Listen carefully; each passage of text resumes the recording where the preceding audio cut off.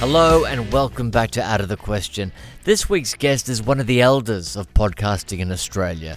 Back in 2010, he and Will Anderson started making the podcast TOFOP, which is an acronym for 30 Odd Foot of Pod. Since then, he and Will have collaborated on other podcasts, including the enduring and iconic Two Guys, One Cup. He's also a well-known actor starring in Blue Heelers, McLeod's Daughters, and Home and Away.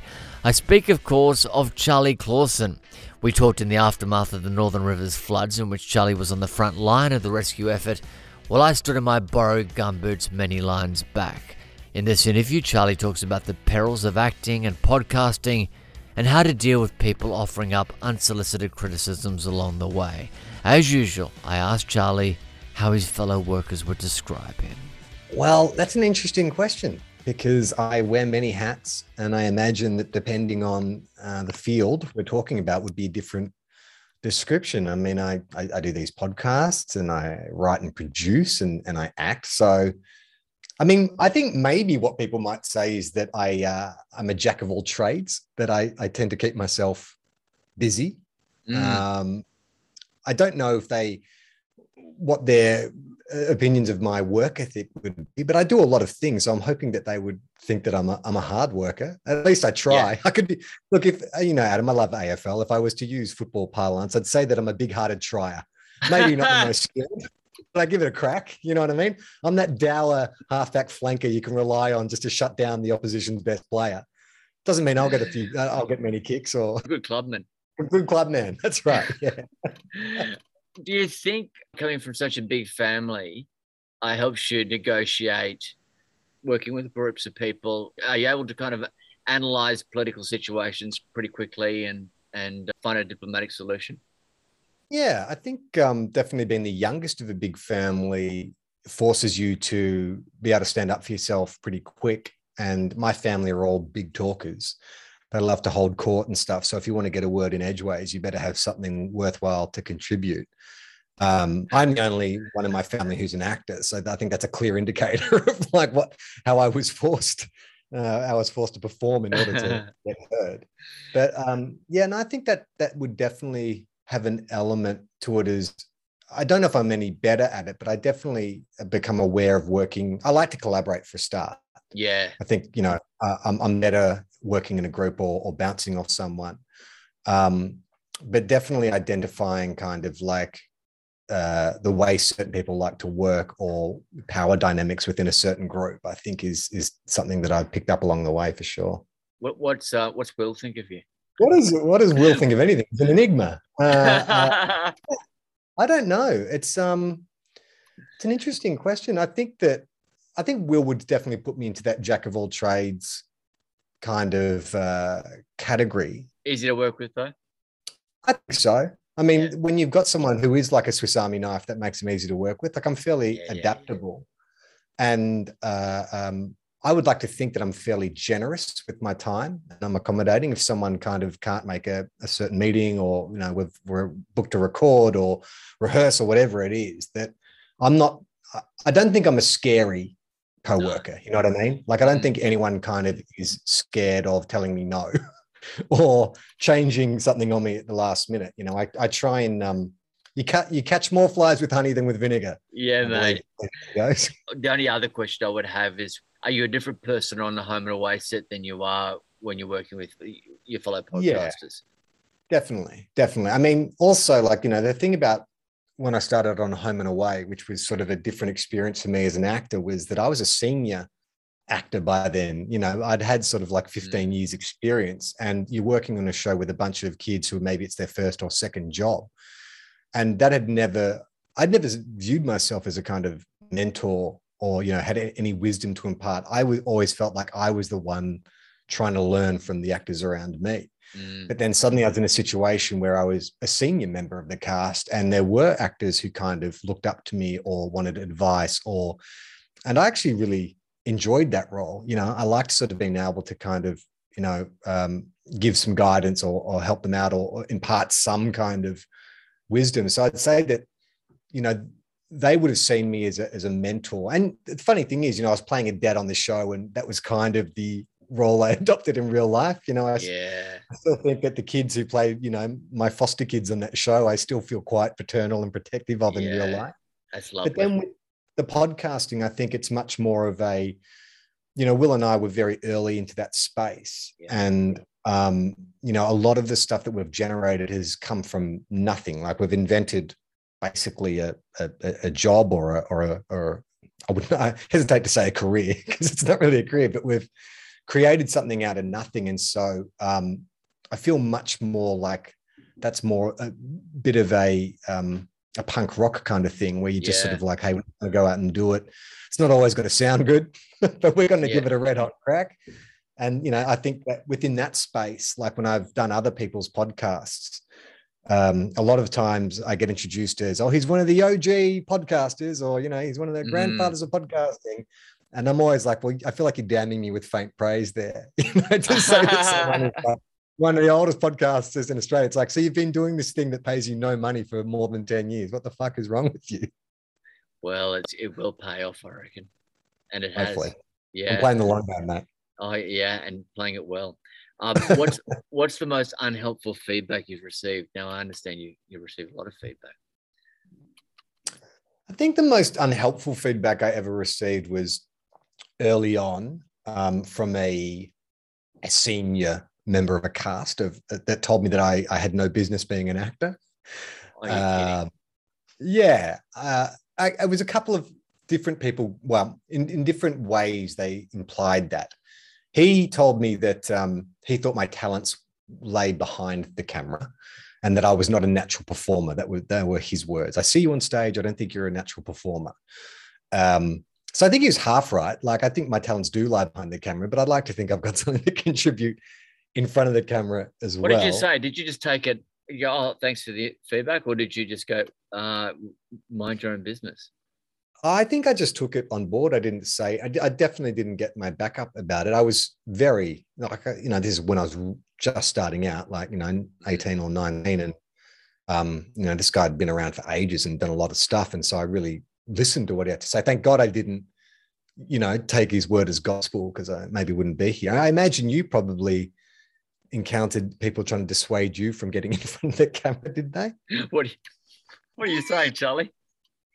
Well, I'm saying because you came from a journalist background, like you started off. Mate, you had both boats sailing at once, right? Like yeah, you were look, working behind the camera, I'm only joking. Yeah, the camera. Yeah, all the time. People were. It's so funny how, like, I'm not saying I'm a saint, but I've never gone up to anyone and said, "Your talents lie behind the camera. What are you doing here?" Now, do I think it? Fuck yes. I think about it all the time. I can look into someone's eyes straight away when I'm acting with them and know whether they're an actor or not. I've been doing it that long. But I'm not going to tell anyone anything. So I do find it extraordinary that someone wakes up one morning and thinks, you know what I'm going to do today? I'm going to tell that Charlie Clausen guy that he should be behind the camera, not in front of it. But there's also the people who are in competition with you, who try and psych you out as well.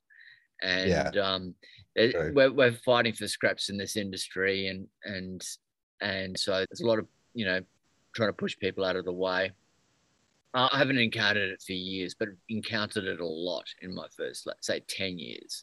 Yeah. Well, I had another director on a TV show, and it was a big TV show. It was McLeod's Daughters, and I'd only been on the show for about 6 months. And I was on Hiding to Nothing because I was replacing Fletcher Humphreys, who was a beloved character on that show, love interest of Jess Napier. And I was kind of brought in as the new love interest. And like when you're doing that, when you are the replacement, of a super popular character, like it's really difficult. So I was facing a lot of that kind of shit and feeling insecure as a young actor. And I had a director on a lunch break say, have you been to drama school? And I said, no, I've just kind of, done bits and pieces, workshops here and there, but I've sort of, learning as I go. And it's like, yeah, you should probably think about it. Maybe actually just take some time out and go to drama school. And I was like, fuck you. I mean, that was one guy. And I worked with him about 15 years later. He came on to Home and Away, and he was like, "Charlie, yeah, we've worked together before." And I'm like, "Yeah, man. Yeah, If I'd listened to you, I probably wouldn't be here right now." Yeah. Oh, it's so interesting. I think it's changed a lot in the last 20 years. Like when we were starting out, I'm going to sound like old men now, it was very elitist. Like when I sort of got my first job that took me to Sydney, I would go out to see STC shows and Belvoir, and I, go to functions and stuff like that. And there was a lot of dismissal of me as someone who had not come through NIDA or WAPA or even VCA. And then there was even more cynicism about the fact that I was doing like this TV show rather than, you hadn't treaded the boards and you're not a serious actor. And it was interesting because I did a workshop, an acting workshop about 3 years ago. And the guy running the workshop was saying that when he speaks to American casting agents now, they very rarely look to drama schools to find talent. They're much more interested in going to comedy festivals like Montreal, because you're getting people getting on stage with a unique perspective and a unique voice. And that is what acting really is all about. I mean, sure, you can go to like RADA and probably do like a flawless version of Macbeth, but acting's changed, and people want more actors to be more dynamic and authentic. And I think that, this idea that you get gold stamped because you went to a prestigious institution is very old fashioned these days. Yeah, like if you're a bit of an arsehole, you could have always said, which you're not, but you could always said, and they said you should go to drama school. You go, yeah, you don't need to when you're good looking. So sorry, mate. That's true. By the way, with the podcast, what feedback do you get on the podcast? We were talking about it earlier. You do get a little bit of unsolicited advice, don't you? Creative advice, yeah. I mean, look, generally, I think with podcasts too, because it's so intimate, there is a sense of ownership when people listen to you. Like they feel like they're part of the show, and because they're sitting in on a conversation you're having with your good mate. And so they'll have a lot of advice. Look, there's two things that I've noticed is like, they'll have advice about the direction of the show, the things you're talking about. Like often I'm like, we don't pick topics according to what we think you guys want to hear. We pick topics based on what we're interested in. And if you guys happen to enjoy it, then that's great. Yeah. But there's also this level of the way that you can talk to me, Adam, the way that I will allow Will to talk to me is because we have an established friendship and I trust you guys. And if you want to give me shit or I make fun of myself, then that's all well and good because I feel safe and I'm in good company. Yeah. That is not an open invitation for anyone online to kind of like this out of me, or even in person. Like I've had people at comedy festivals come up and like, a riff on a joke that we told on the show. And I'm like, look, it's fine for Will to make fun of me for that story. Yeah. I don't know you. You don't have license to come in and make fun of me for that. It's like, I'll make the jokes about myself. Don't you? Just because I'm a guy that can happily take the piss out of themselves. It's not an open invitation, ladies and gentlemen.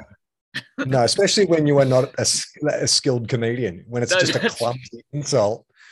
Like it's not fun to sit there and have someone do a clumsy insult. I mean, if they were a stranger in a pub, you'd be like, fuck you.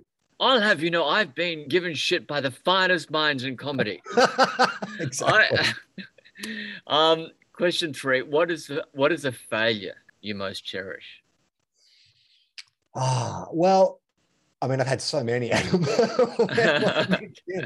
the one that actually taught me the most, and I've had the most fun with, and it's actually morphed into something itself, was the first time Will and I did a live TOEFOP.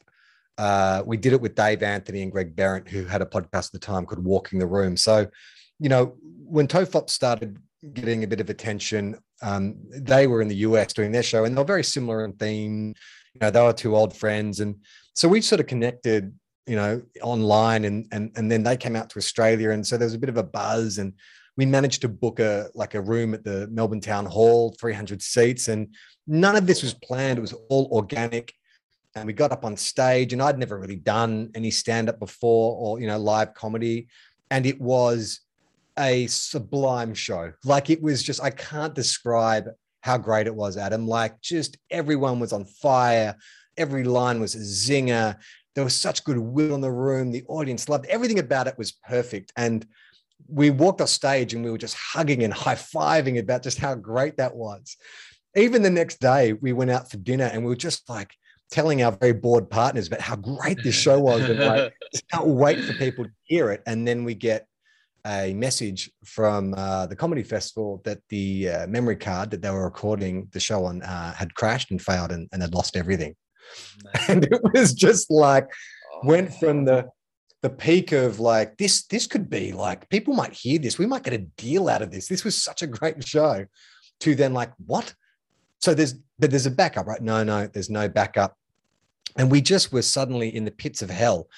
But the great thing about it was Dave Anthony, who's a real firebrand comic. If you're not familiar with Dave Anthony of The Dollop, just give him a listen and you'll get an idea of his temperament. He was doing a stand-up show when we got the news. So it was me, Greg, and Will. And we were like, fuck, like someone has to tell Dave, he's going to lose his shit. And then we were like, we should do it on air. And so we rushed back to Will's hotel room and set up the podcasting equipment and did a 20-minute intro about, well, this is what's happened. We did this live show last night. It was amazing, sublime. It was fantastic. But Dave doesn't know about it, but he's on his way here and we're going to break the news to him on air. So Dave came in, sat down, and so we really primed him. We were like, how great was that show? It was amazing. I know. And then you did this. I know. And that was great. And that was great. And we were firing on all cylinders. Well, funny you should say that because we got a phone call from the comedy festival and they lost it. And there's like a 30-second pause where just like Dave digests it. And he's like, you're fucking kidding. And I'm like, no. And so it became this thing of, but then we sort of morphed it into like, then the myth about that show became bigger and we refer to it as Superpod, and the event in which we lost it became the death of Superpod. And it became its own thing where now we have fans who will contact us every year on the anniversary of Superpod to like share their memories of like the death of Superpod. And it's so like, it was a failure in a sense, not our personal failure, but it was making, a silk purse out of a pig's ear. Like we really were just devastated when we got the news. Yeah. And although I would much prefer to have that recording, I still think that what it sort of taught me is like, just stay nimble, you just got to stay nimble and you got to move with it. And I think that, there's a lot of really good content has come out of that one fuck up. You salvaged it. Yeah, sort of. Yeah. I still would prefer to have it. Mate, great answer. Which word or phrase do you most overuse? There's so many. Like if it's just in terms of syntax, I use a lot of likes and ums and your knows. I hate listening back to myself. I feel like your parents sacrificed so much for a private school education, and this is the vocabulary. Stop knowing. I think I say 100% too much when I'm agreeing with someone. I don't think Adam Spencer would probably lose his fucking mind at the amount of times I use 100% when I definitely don't mean 100%. It's just something that has become a bit of a trope of mine. In fact, people will often, people listen to the podcast, not just to Tofop, but all of them, because it sneaks up, will often reply to me with 100%. Mate, I got it off Brett Tucker. So he started 100%. Saying 100% to me, and then I now say it all the time. And on this, if you listen to the Patrick Bramwell interview, I asked him that question. He said, well, I can't talk on behalf of myself, but I can talk on behalf of you. You use 100% all the time. Oh, really? Well, maybe I got it from you. I don't know. No, I think I've been. You got it from, probably would be Brett Tucker. There's a few sayings like that, which there's another one that I use, one of Brett Tucker's good mates, Vaughn Kerr. He used to talk about bad traffic when you were like, you're stuck in traffic or, you were next to a big truck. He would say, mate, I'm boxed in worse than pale-faced adios. And like, it was just this, I had no idea what he was referring to.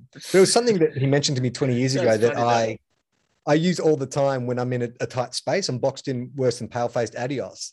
And then I decided like a year ago and so pale-faced adios was this horse, and a famous horse, like won a bunch of kind of like big races. I think there's even a statue of it somewhere in like the Central Coast. Pale-faced adios was this like this not quite far lap type horse. But this phrase just was given to me, and I think there's something just about the sound of it. It's just got a nice kind of it's beautiful, bit of Australian poetry. Yeah, exactly. I want to use that. And the final question, mate, do you have a motto? I don't. I'm not really a motto guy, but this year, while meditating, a motto came to me. Yeah. My wife Gemma, she likes to have a motto for each year. She likes to kind of give herself a little mantra motto. This is, her guiding principle for the year. And one came to me when I was meditating, which is sort of I'm endeavoring to kind of adhere to, which is, what if it all goes right? And it's a conscious attempt to avoid my normal negative mindset. I have a tendency, Adam, to think the worst of situations, be cynical about situations. And it must be very irritating to be a coworker or a partner of mine when a situation is presented and I'm immediately looking for the catch or the downside. Me too, mate.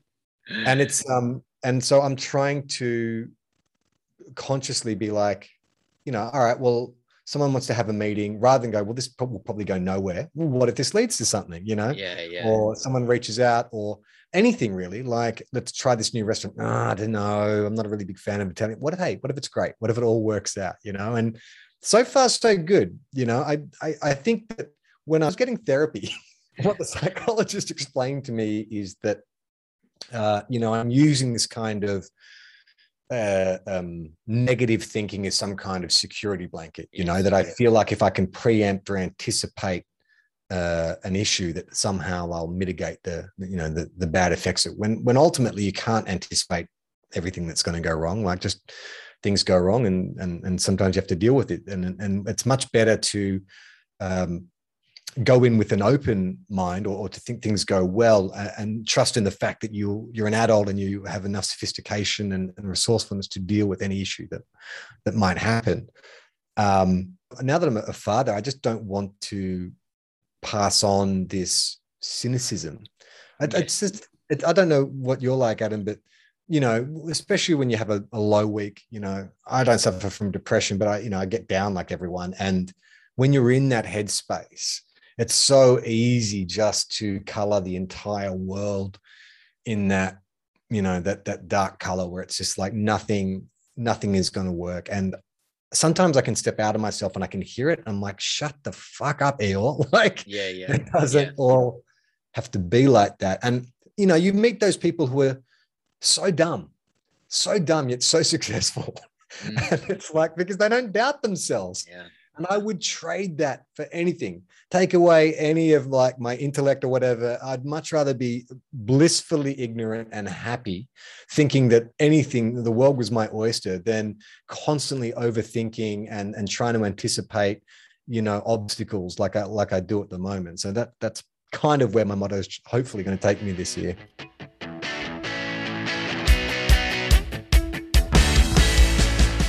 Thank you so much for tuning in to Out of the Question. We'd also like to thank all the guests that appear on the show.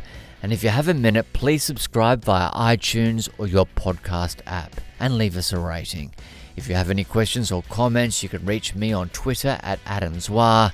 Until next time, thanks for joining us.